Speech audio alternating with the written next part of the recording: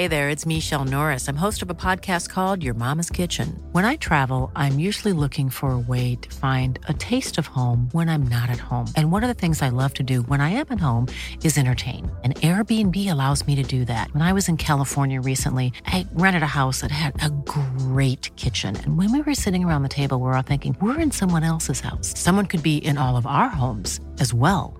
If you have a home, but you're not always at home, you have an Airbnb. Your home might be worth more than you think. Find out how much at airbnb.com/host.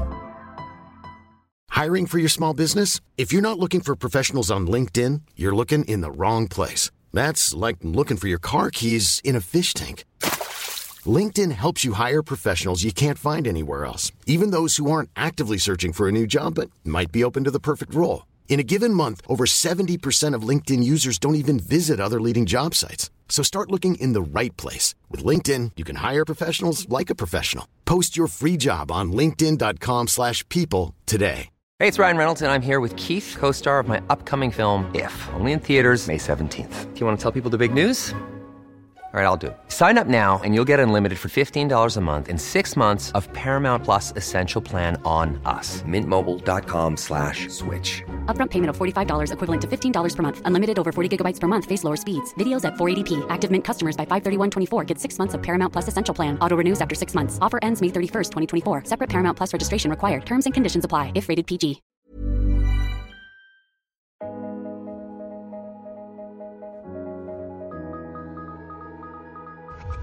When a recent high school graduate is found stabbed to death in her own bed.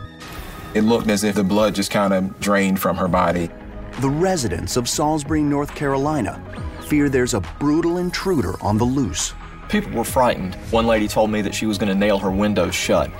But when the details of the crime scene just aren't adding up. That threw up a red flag to us that this was not random. Police realize the killer could be much closer to home. We just didn't know exactly who could have done this or where they might be. And as investigators dig deeper into the life of the 18-year-old, I always felt like something wasn't right. A deadly secret is uncovered. She really despised the ground that he walked on. How well do you know your neighbors? What lies behind the white picket fences?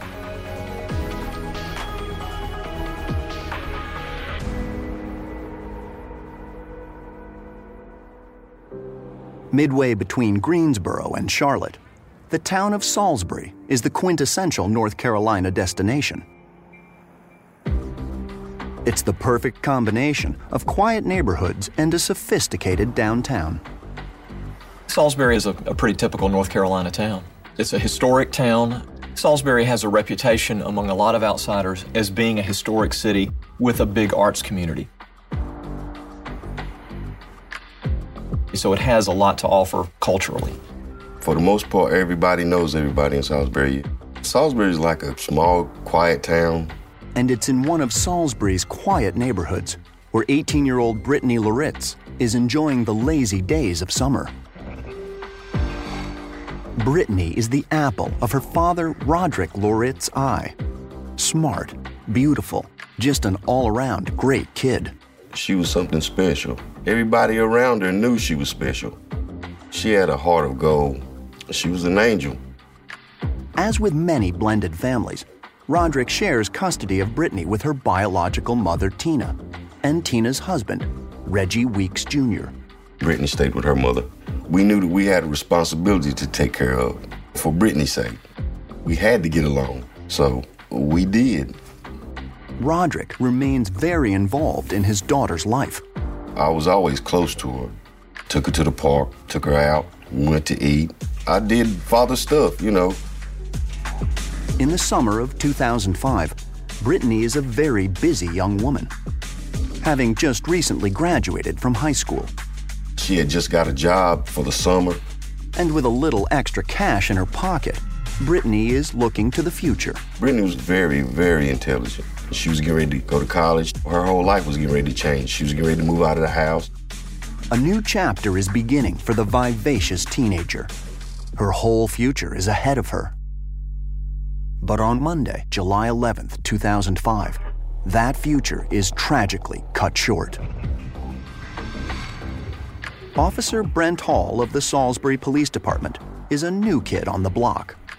I had been a patrol officer for Salisbury for probably a year and a half, so I was new to the city. And he's taken a real shine to his new hometown. I like the fact that it is small. The people in here are friendly. They help out wherever they can, and I enjoy making Salisbury safe. Safe from mostly minor mishaps. Most of the crimes that I respond to are burglaries, car break-ins, larcenies. You get a few purse snatchings, fights. Which is why, on July 11th, when a dispatch about a possible stabbing comes over the radio, it gets his full attention. 911, do you have an emergency? She's not breathing. We don't know what to do. She's been stabbed. I didn't know if the female was alive or what was going on, if there was anybody still on the scene, and so I wanted to get there as quick as possible to see if I could help. When I arrived at Scale Street, I noticed that EMS was here, and there was a couple people standing outside, and I walked up to the house. I went inside to the front right bedroom, which is behind these windows right here. The two EMS workers were already in the room. They were checking on the female, working on her. The victim is 18-year-old Brittany Loritz. I noticed that there was blood around her neck, but I didn't know if that was just blood that had come up from somewhere else. It wasn't until I asked the EMS workers where she had been stabbed. They said her neck had been cut, and I had asked if she was still alive, and they said no. I knew then that it was a homicide. Now, it's up to investigators to get to the business of finding Brittany's killer. Special Agent Stephen Holmes comes from a long line of public servants. My parents were both employed in the service industry. One was a law enforcement and one was a teacher. And I've always enjoyed helping people. So it wasn't a surprise when he followed in his father's footsteps. I've been in law enforcement for 7 years now. And for those entire 7 years, I worked for the State Bureau of Investigation. The SBI was created for the purpose of assisting local law enforcement, both with manpower and crime scene experience. And with the murder of one of Salisbury's teenagers, local law enforcement will take all the manpower they can get. When we arrived, there were several onlookers and bystanders standing around. The family were all outside the house. As one would expect with the death of a child, they were distraught, they were upset, they were crying. Understandably so, especially since the slain teenager, who had been home alone all day, was found by her stepfather, Reggie Weeks Jr. For Special Agent Holmes, speaking to Brittany's parents will be on the top of his to-do list. But first, he'll have to conduct the initial investigation. I went into the house to see exactly what we were dealing with. This house is a single-family, two-story home. There was nothing too odd about the house. That is, until Holmes walks into Brittany's bedroom and finds a grim scene. Her body was laying face down on the floor beside her bed. There was a lot of blood, but there didn't seem to be as much as there could have been with a stab wound to the neck. The blood just kind of drained from her body. It appears Brittany wasn't moving as she was bleeding out, and Special Agent Holmes soon discovers why. We were able to see that there was a ligature mark across the side of her neck. And next to Brittany's bed, investigators find what may have been used to hold her down or strangle her. There was a hanger found in Brittany's room. The hanger was unbound, lying on the floor. To our eye, it seemed as if the hanger could have made those ligature marks. It appeared as if Brittany had been both strangled and stabbed. So why strangle and stab a young woman to death? It seemed a bit overdone. It seemed a little excessive because you don't necessarily need both to kill someone. It seems this killer didn't want to leave any loose ends. With no obvious signs of rape, the attack does not appear to be sexually motivated. She was wearing her pajamas, both top and bottom. She had on underpants underneath her pajama bottoms. Perhaps Brittany is not what this killer was ultimately after. Brittany's room looked like it had been ransacked. The drawers were pulled out, things were pulled out of the drawers and thrown on the floor. And it's not just in Brittany's bedroom. The dining room held a computer stand. The drawers on the computer stand were left open. I initially thought that there was some kind of robbery in the house. And during the course of that robbery, they killed Brittany Loritz. It's a plausible theory, but Special Agent Holmes has his doubts. The problem with that train of thought was that it didn't appear as if anything was taken. There was a computer that hadn't been moved. Mr. and Mrs. Weeks had both jewelry and credit cards in their rooms. It didn't appear as if the things that a robber would want to take had been taken. It seems that this intruder had something else in mind. It looked as if someone was looking for something. But what is the question? The murder of 18-year-old Brittany Loritz is about to get even more complicated. It was determined that there was no forced entry. The doors and the locks hadn't been damaged in any way, as if someone actually broke into the residence. So how did this killer get inside? Maybe Brittany knew whoever the person was that actually went into the house and killed her. Looks like investigators have a full-fledged mystery on their hands.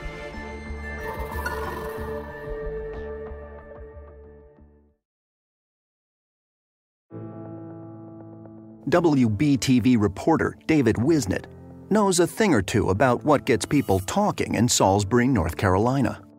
Scorching spring temperatures take the lives of at least 3 dogs, including a Salisbury police dog. He's a one-man band when it comes to reporting the local news. As a multimedia journalist, you are both reporter and photographer. I will videotape the story, I'll write the story, edit the story, and then present the story on the air live. And the murder of 18-year-old Brittany Loritz has got all the ingredients for a media circus. You've got a teenage girl at her parents' house on a Monday morning in the middle of the summer, murdered in a quiet neighborhood. That gets people's attention. Especially when that teenage girl is the stepdaughter of one of Salisbury's more prominent residents. The Weeks family had been in this community for a long time. They had a construction business. They were considered to be very upstanding citizens with good business practices. I think they were very well thought of. But despite Reggie Weeks Jr.'s reputation, everyone knows the stepfather is always the first suspect. Well, almost everyone. I don't necessarily look at it as if the family is always the first suspects. I look at it as if they're always the first people you want to go to interview. Either way, interviewing both Reggie Weeks Jr. and Brittany's mother, Tina, is crucial to solving this case. And the more people listening in, the better. Salisbury Police Detective J.D. Barber is a country boy through and through. I couldn't live anywhere else. I love living in the South. There comes the bull. I like the quietness of the country, the quietness of the farms. It's just what, to me, Southern living is. And while peace and quiet are all well and good, J.D. Barber also knows the meaning of hard work. I guess you could say I had 2 full-time jobs. I was a police officer, and I'm also a full-time beef farmer. But on July 11th, his day job is calling, and Detective Barber is going to work the murder of a teenage girl until the cows come home. Anytime you see somebody that's younger and not had a chance to live their life is always hard. I get very involved because we're having to speak for them because they can't speak for themselves anymore. But now, it's time for Barber to listen. Less than 24 hours after Brittany's murder, both Reggie and Tina Weeks head over to the Salisbury Police Department for a formal sit-down. Anytime you're doing an interview with a family member, and in particular ones that have found their family members murdered like this, you got to be sympathetic to them. At the same time, police need to make sure Reggie Weeks Jr. has himself one good alibi. He was the last one to see her that morning, and he was the first one to find her that afternoon when she was deceased. We need to get details from him on his whereabouts. And his whereabouts are certainly detailed. Reggie Weeks Jr. told us that his day started at about 7, and he left home. He told us that he went to a job site on Bourbon Street. And then he proceeded to a home on Pinewood Avenue in Salisbury, where he repaired some sheetrock in a bathroom. At that point, he went to a mechanic shop and then had one final errand.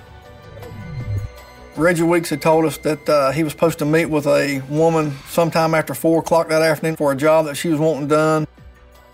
To get ready for the job, Reggie Jr. met with his dad and owner of the company, Reggie Sr. They drove back to his home located on Scale Street to pick up some proposal papers to go meet with this lady about doing some work at her home.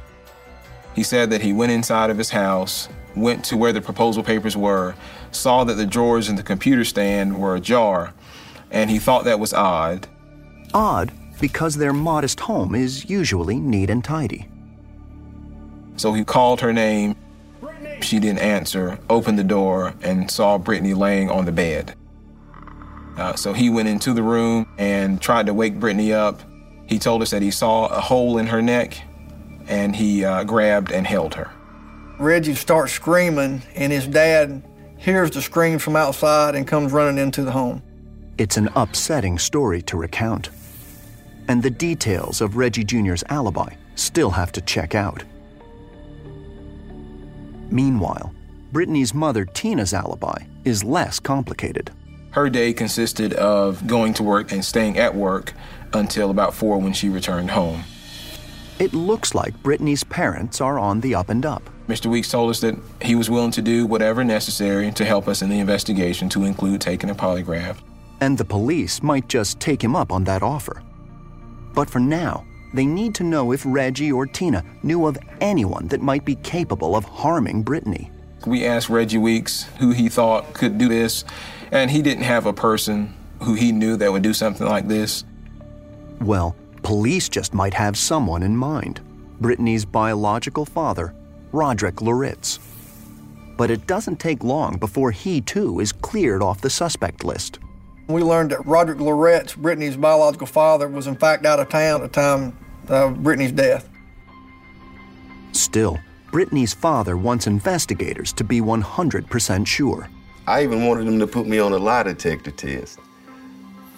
Just in case they didn't believe what I was saying. I was that dedicated into finding out what happened to my daughter. With family members questioned and freed to go, investigators revisit the robbery gone wrong theory. Perhaps a neighbor might have caught a glimpse of something suspicious. Well, anytime we have a homicide such as this, we always do a neighborhood canvass of the area to see if anyone had saw something unusual going on through the day that could lead us to maybe who had done this to Brittany Loritz.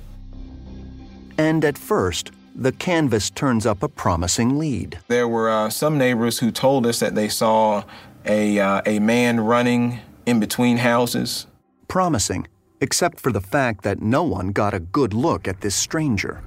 And if this was a home invasion gone wrong, perhaps there are other similar crimes in the area that can offer a little insight. We searched just within the city limits of Salisbury in that general area, but there were no larcenies, no home burglaries, or even businesses in the area that had reported any crimes or there was no even assaults reported. Maybe investigators are barking up the wrong tree. We didn't know what happened. It could have been a family member, it could have been a random situation, it could have been a friend. We just didn't know. And the autopsy results are about to reveal a surprising twist, leaving investigators to question everything they think they know about this case.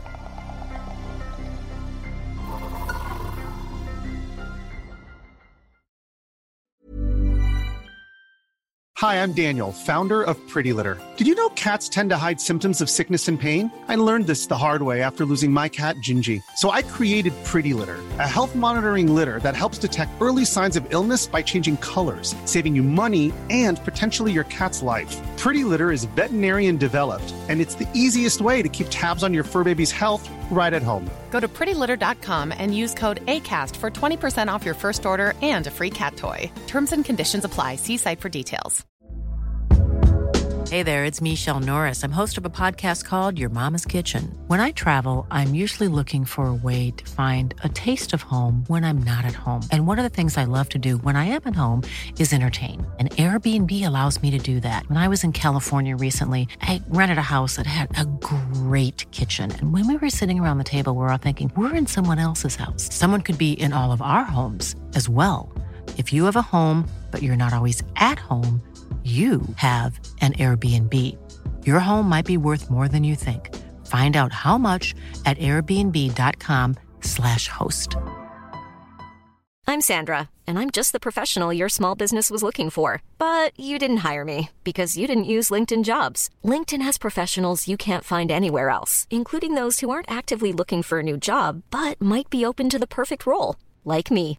In a given month, over 70% of LinkedIn users don't visit other leading job sites. So if you're not looking on LinkedIn, you'll miss out on great candidates like Sandra. Start hiring professionals like a professional. Post your free job on linkedin.com/people today. Wow. Nice. Yeah.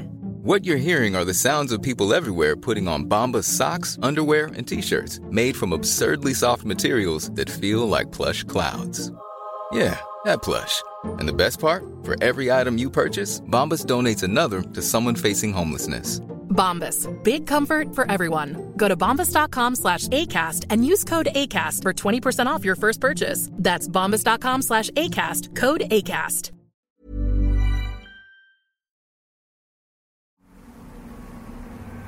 The lazy days of summer in Salisbury, North Carolina, are usually spent basking in the afternoon sun or taking shelter from the heat at the local ice cream parlor. But in 2005, the seemingly random murder of 18-year-old Brittany Loritz in her Scales Street home has left residents in a haze. That neighborhood is a very quiet neighborhood. In my years of covering crime, I never had been on that street for anything, not even minor offenses. People in the neighborhood were frightened. One lady told me that she was going to nail her windows shut. Who did this? How could this happen? That's what people wanted to know. And no one more than Brittany's half-sister, Asti Loritz. Although the two sisters lived apart, they were thick as thieves. Every morning before I talked to anybody else, I was talking to my sister. Every night before I went to sleep, I was talking to my sister. Brittany was my life. Asti was just 5 days shy of her 15th birthday when her big sister was murdered. She was my best friend, so it was pretty devastating when we lost her. In the blink of an eye, my life it changed completely. Now, it's up to police to give this grieving family closure, and Special Agent Holmes is taking this one personally. I can't imagine what something like this would be like to a family, having a loved one die in such a manner. And the manner of death becomes even more disturbing when Brittany's preliminary autopsy report comes back. It appeared that Brittany had been strangled first with the coat hanger and knocked unconscious, but that didn't kill her. What killed her was a stab wound. It was a deep, lethal stab wound. And that's not the only thing investigators learned from the autopsy. At the time Brittany's body was found, there was no evidence or signs of any sexual assault.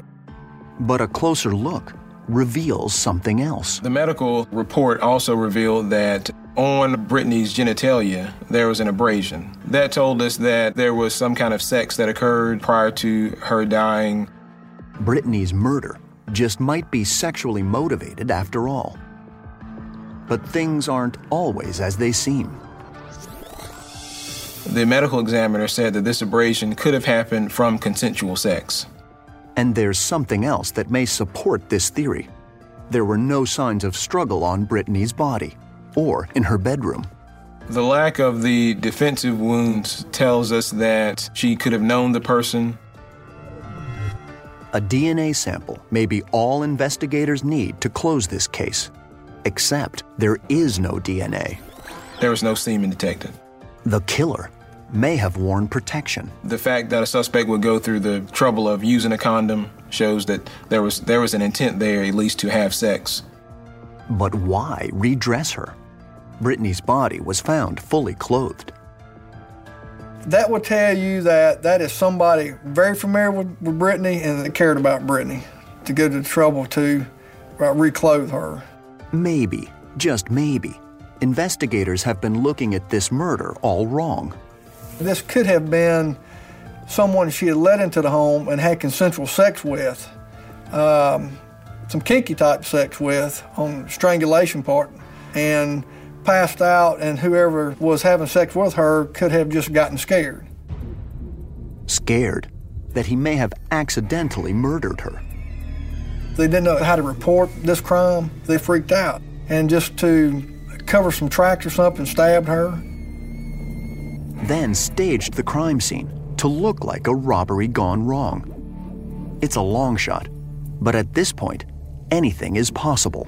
When there's no forced entry, and you have drawers pulled out within the home and none of it's dumped on the floor, that this is a red flag to me that this was a staged crime to cover up something else. Investigators need to find out all they can about the teenager's love life. And there's no better person to ask than Brittany's sister, Asti Loritz. We spoke to Brittany's sister about a week or two into the investigation. Asti told us that she had a good relationship with her sister, that they talked often. And Asti provides police with information about Brittany's current boyfriend, a young man named Terry Biddle. Brittany was crazy about Terry. She talked about him all the time, and everything about Terry was just perfect. Maybe too perfect. We thought that it was possible that he was responsible for killing Brittany. Perhaps Terry had swung by the Scale Street home that Monday, and things got out of hand. But there's only one way to know for sure. We located Terry. He came to the police department, and he immediately cooperated. Investigators start the interview with the basics. What was your relationship like with Brittany? When was the last time you saw her? Oh, and can you account for your whereabouts the day your girlfriend was murdered? Terry told us that he had been seeing Brittany for several months at the time of her death, that he hadn't seen Brittany for about 2 weeks because Brittany and her family had been on vacation. It sounds fine and good, but can he prove it? Terry gave us his whereabouts on that Monday on the 11th, which we were able to corroborate. Terry was cleared and eliminated by law enforcement. Terry, like everyone else, is all torn up over Brittany's murder. Still, investigators aren't quite ready to give up on the idea that one of Brittany's old flames might also be her killer. Especially when about 2 weeks in, police learn some troubling information from Brittany's mother. While speaking with Tina Weeks, we learned of an abortion that Brittany Loritz had some 5 years prior to her death. When pressed further, Brittany's mother shuts down. It's obviously an emotional topic. We asked Tina if she knew who the father was. She said no. Tina's not talking. But the town gossips have plenty to say. According to the rumor mill, it might have been Brittany's old boyfriend, a local troublemaker named Jerome Buckler. We had received information of an old boyfriend that Brittany had some dealings with several years ago, an older boyfriend who had a little bit of a criminal history at the time, not the best of character in the world. Turns out, Brittany's family wasn't all that fond of Buckler either. Reggie did tell us that he'd really had some problems out of the older boyfriend some years ago. He thought maybe that was the direction we need to go because he had seen this guy walking up and down the road recently. He has his criminal record. It's just prudent that we speak to him as soon as possible. But when police question him, Jerome's tough guy persona begins to crumble. He was upset. He cried. He wasn't nervous like he was involved in this crime. Jerome's emotions seem genuine. To be sure, police ask him to prove it. He was willing to take a polygraph. We also asked if he would consent to hair samples and perhaps blood samples, which he did voluntarily. Looks like Jerome Buckler won't be adding a murder charge to his rap sheet. All of Brittany's old flames are quickly eliminated. And her quiet social life doesn't offer much insight to detectives either. There was no indication that she was running with the wrong crowd or involved in any type of illegal drugs or anything. Brittany's friends kind of described Brittany as being quiet, as a peacemaker. She was just a homebody and stayed at home and never bothered a soul. So who would want this innocent girl dead? Investigators feel there's still one person with some explaining to do. And what he has to say will rocket him to the top of the suspect list. Get more Nightmare Next Door online at investigation.discovery.com.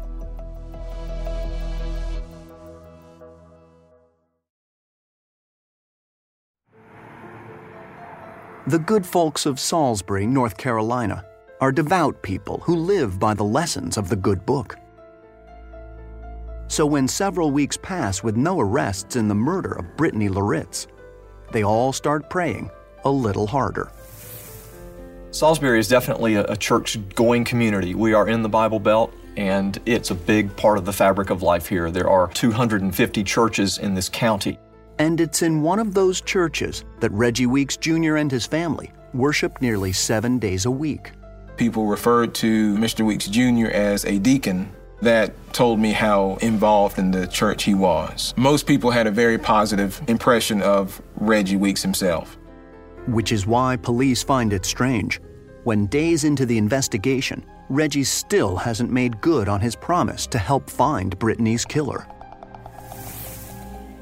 Reggie and his family, his wife and his dad, were supposed to meet with us to provide us with DNA samples and fingerprints, and they never showed. Perhaps it's just a misunderstanding. Detectives decide to follow up. And we went to their home, and they told us they retained an attorney and they would not be cooperating with law enforcement anymore.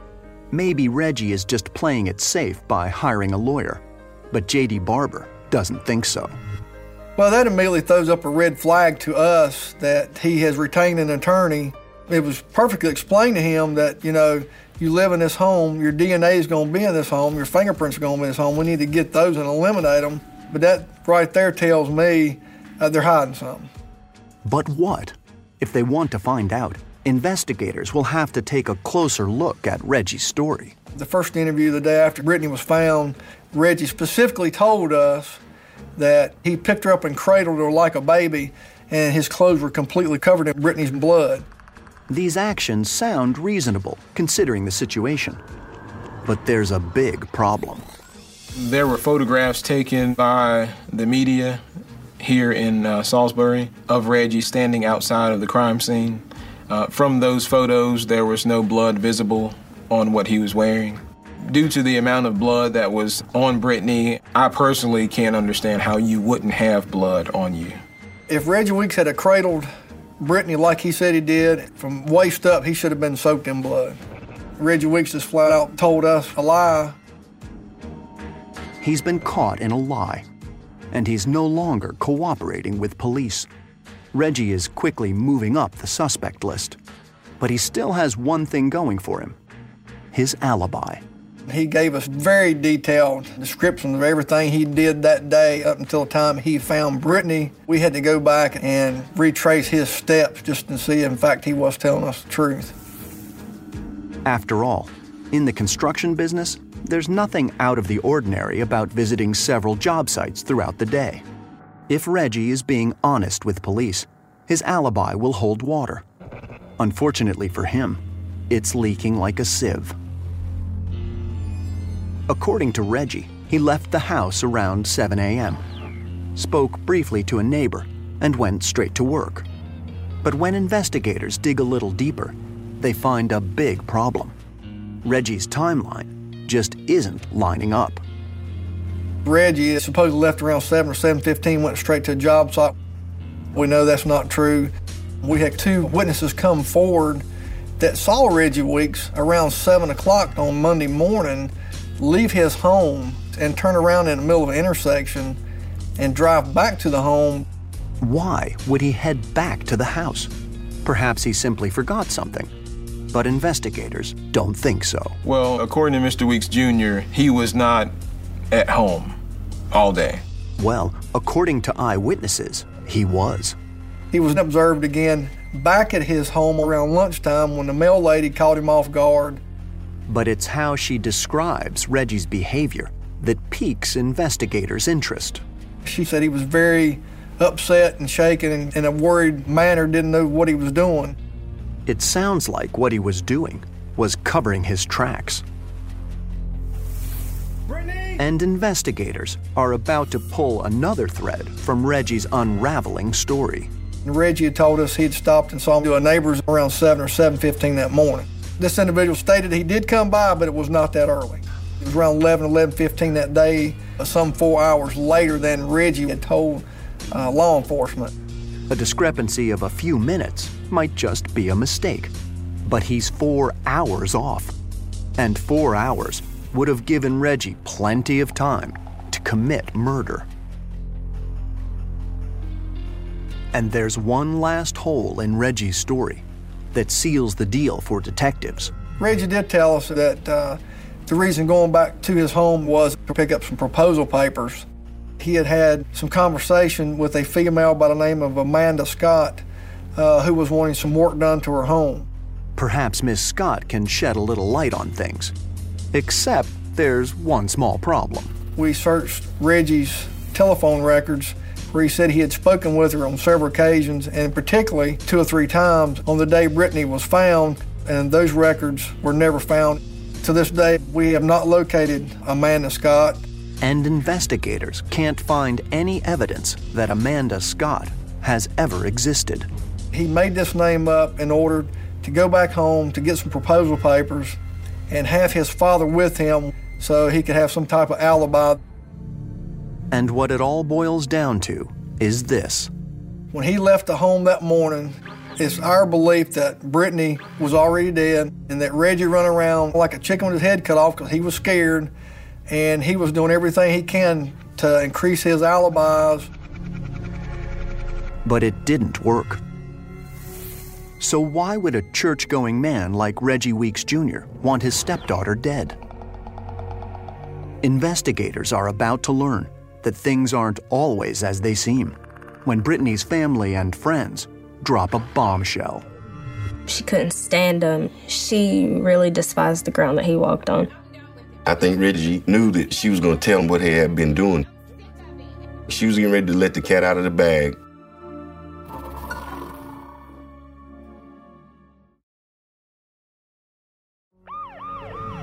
With the circumstantial evidence stacked against Brittany Loritz's stepfather, police have little doubt that Reggie Weeks Jr. is their killer. But for J.D. Barber, there has always been something that didn't quite sit right with him about Reggie. Just call it good old-fashioned police instincts. My gut feeling was always that it was him, but you can't get tunnel vision just on that. You don't want to focus on just one person. We want to make sure we hit all avenues with boyfriends, anybody she's had problem with. We just want to cover all angles of this crime and make sure we're getting the right person. And police now believe that right person is Reggie Weeks Jr. And they're not alone.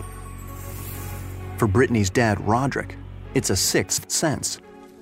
It was just my gut instinct telling me that he did it. It's something that I can't explain to you or anybody else. I know who killed my daughter. I know. One conversation in particular initially gave Roderick pause. The day that Brittany was murdered, Reggie and I had a conversation, and out of the blue, he said that she died a peaceful death. And I'm thinking, how would you know that she died a peaceful death unless you did it? But the question on everybody's lips is why? It's something that Brittany's sister, Osti, would like to know as well. Even though Osti didn't live with her big sis, she knows one thing for sure. Reggie ran a very tight ship. Brittany couldn't go anywhere. She couldn't do anything. She never really got to live her life as a teenager. For Reggie, even allowing Brittany to visit her little sister had been out of the question. It was crazy because we really never did get to see each other and never got to spend time with each other. We didn't even stay 2 miles apart. It all adds up to an uneasy feeling that's tough for Osti to shake. In the back of my mind, I always felt like something wasn't right with their family situation, but I never said anything about it or never acted on it. But apparently, Brittany did. Brittany Loritz had told a couple people that she was scared of her stepfather, that he was very, very strict on her and wouldn't let her participate in anything outside the home without him being present. He had to have her in his sights at all times.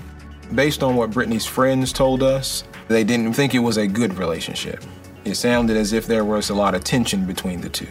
Tension that escalated to murder. The way Brittany sometimes talked, it sounds like the idea isn't too far off base.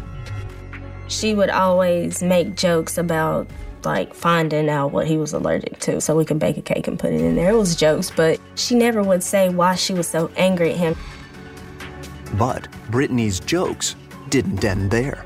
One of Brittany's friends told us that Brittany revealed to them that her stepdad raped her. The friend became upset and said that she was going to tell someone, and Brittany said, I was just playing, leave it alone, don't say anything. And Brittany kind of made a joke about it, and it kind of went away. It's a shocking allegation, one that investigators can't be sure is true or not. But it definitely gets them thinking. Perhaps there was some kind of relationship between Mr. Weeks and Brittany that we hadn't thought of before. It's an upsetting thought, but it might tie up one final loose end. At first, investigators believed Brittany might have had consensual sex before she was murdered. The lack of the defensive wounds tells us that it could have been consensual, or that the suspect or violator attacked her in a way that didn't allow her to defend herself. If Reggie did have sexual contact with Brittany, it was far from consensual.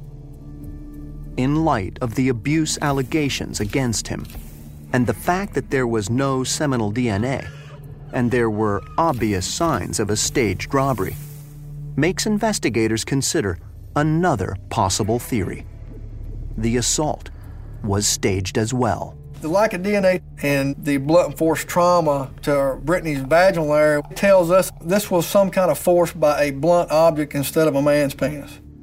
Perhaps the staged sexual assault may have been just another one of Reggie's attempts to throw off police. I think that's the reason why this was made to look like some sort of rape, to make it look like somebody else came into the home and done this.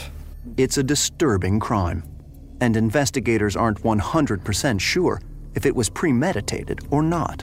I don't know if it was his intention when he woke up that morning to kill Brittany, or that he had an argument or altercation with Brittany that resulted in him killing Brittany. But investigators now have a theory about Reggie's motive.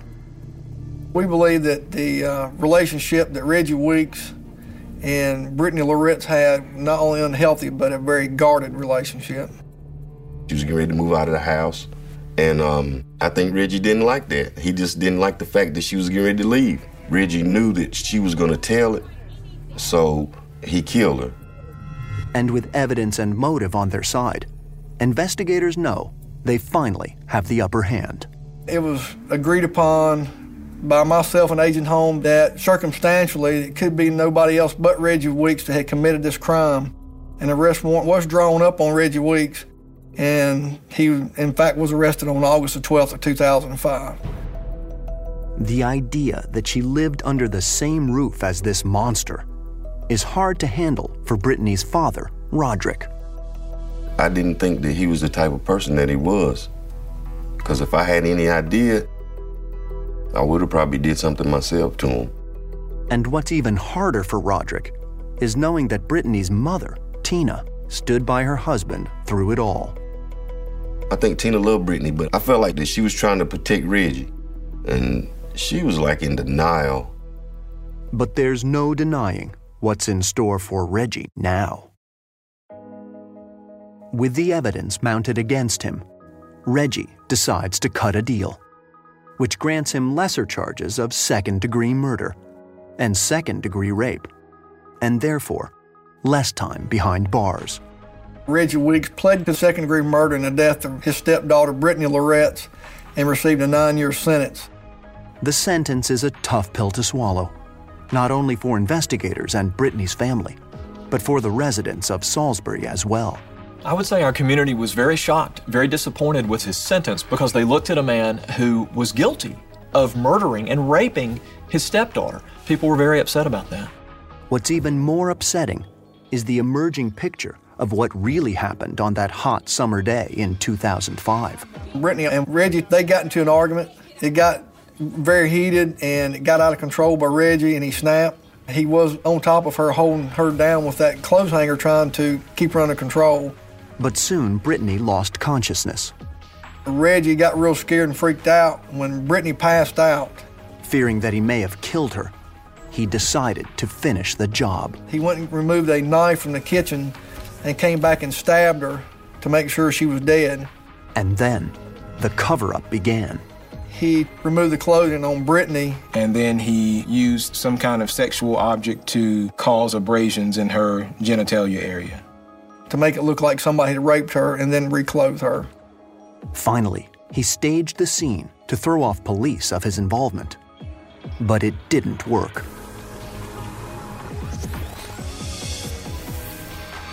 Reggie Weeks Jr. is currently serving time in a North Carolina state prison.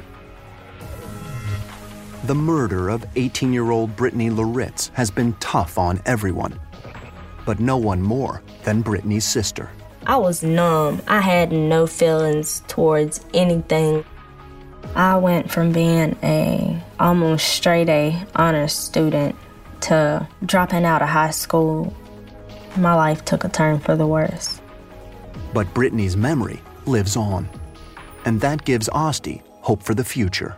I'm just now starting to get back on my feet and get myself together.